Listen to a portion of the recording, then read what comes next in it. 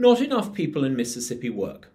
Out of every 100 working age adults in our state, 46 are not in the labour market. Nearly half of working age Mississippians are not in formal employment, and they aren't actively looking for employment either. At the same time, there are a record number of jobs available. According to the US Bureau of Labour Statistics, in October last year, there were 80,000 unfilled jobs in this state. Not only are there lots of jobs available in Mississippi, but according to new research, a record number of people are now moving to Mississippi to take up those opportunities. 2022 saw a net inflow of 12,000 often young people coming into our state from primarily Tennessee, Louisiana, Alabama, Texas, and Florida. A combination of labour market deregulation, inward investment, and tax cuts seems to be transforming Mississippi for the better. Our state is no longer a place that people leave. It's somewhere people move to in search of new opportunities. What can we do to ensure that more people in Mississippi take full advantage of those job opportunities that are already here? It's not enough to talk about more opportunity. With 80,000 job vacancies right here, right now, the opportunities to work are all around us. The issue is, why are some folk not taking advantage of the opportunities that exist? Some have suggested we need to hire more career counsellors, for example. I'm certain that career counsellors in high schools do a wonderful job. But if that's the only policy solution, I suspect labour force participation is going to stay low. If we're going to increase workforce participation, we need to ask some difficult questions about welfare. Does welfare create disincentives against work? Mississippi has a population of nearly 3 million people.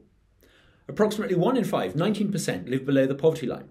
That is the minimum income needed to get by with the bare essentials. The way in which the myriad of assistance programs impact the 500,000 plus people on or below the poverty line matters, and it needs to be properly understood if we're going to improve workforce participation. Welfare programs can have unintended consequences, and one of those unintended consequences is the creation of so-called benefit cliffs. A benefit cliff is what happens when someone loses benefits if their income increases and the benefits outweigh the additional income earned. Given the maximum income thresholds allowed, we know, for example, that if someone's monthly income went from $400 a month to $410 a month, an increase of only $10, they would no longer qualify for some temporary assistance programs. If your income rose above $1,200 a month, you would lose the right to claim Supplemental Nutritional Assistance Program, or SNAP. When your income per person goes over $19,000 a year, you may no longer qualify for Medicaid.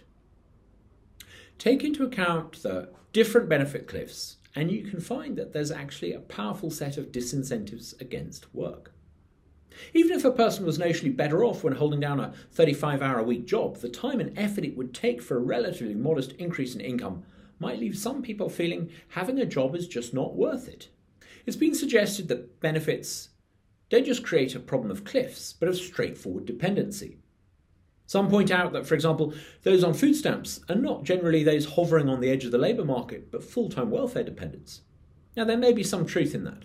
So what should the solution be? What should we do about it?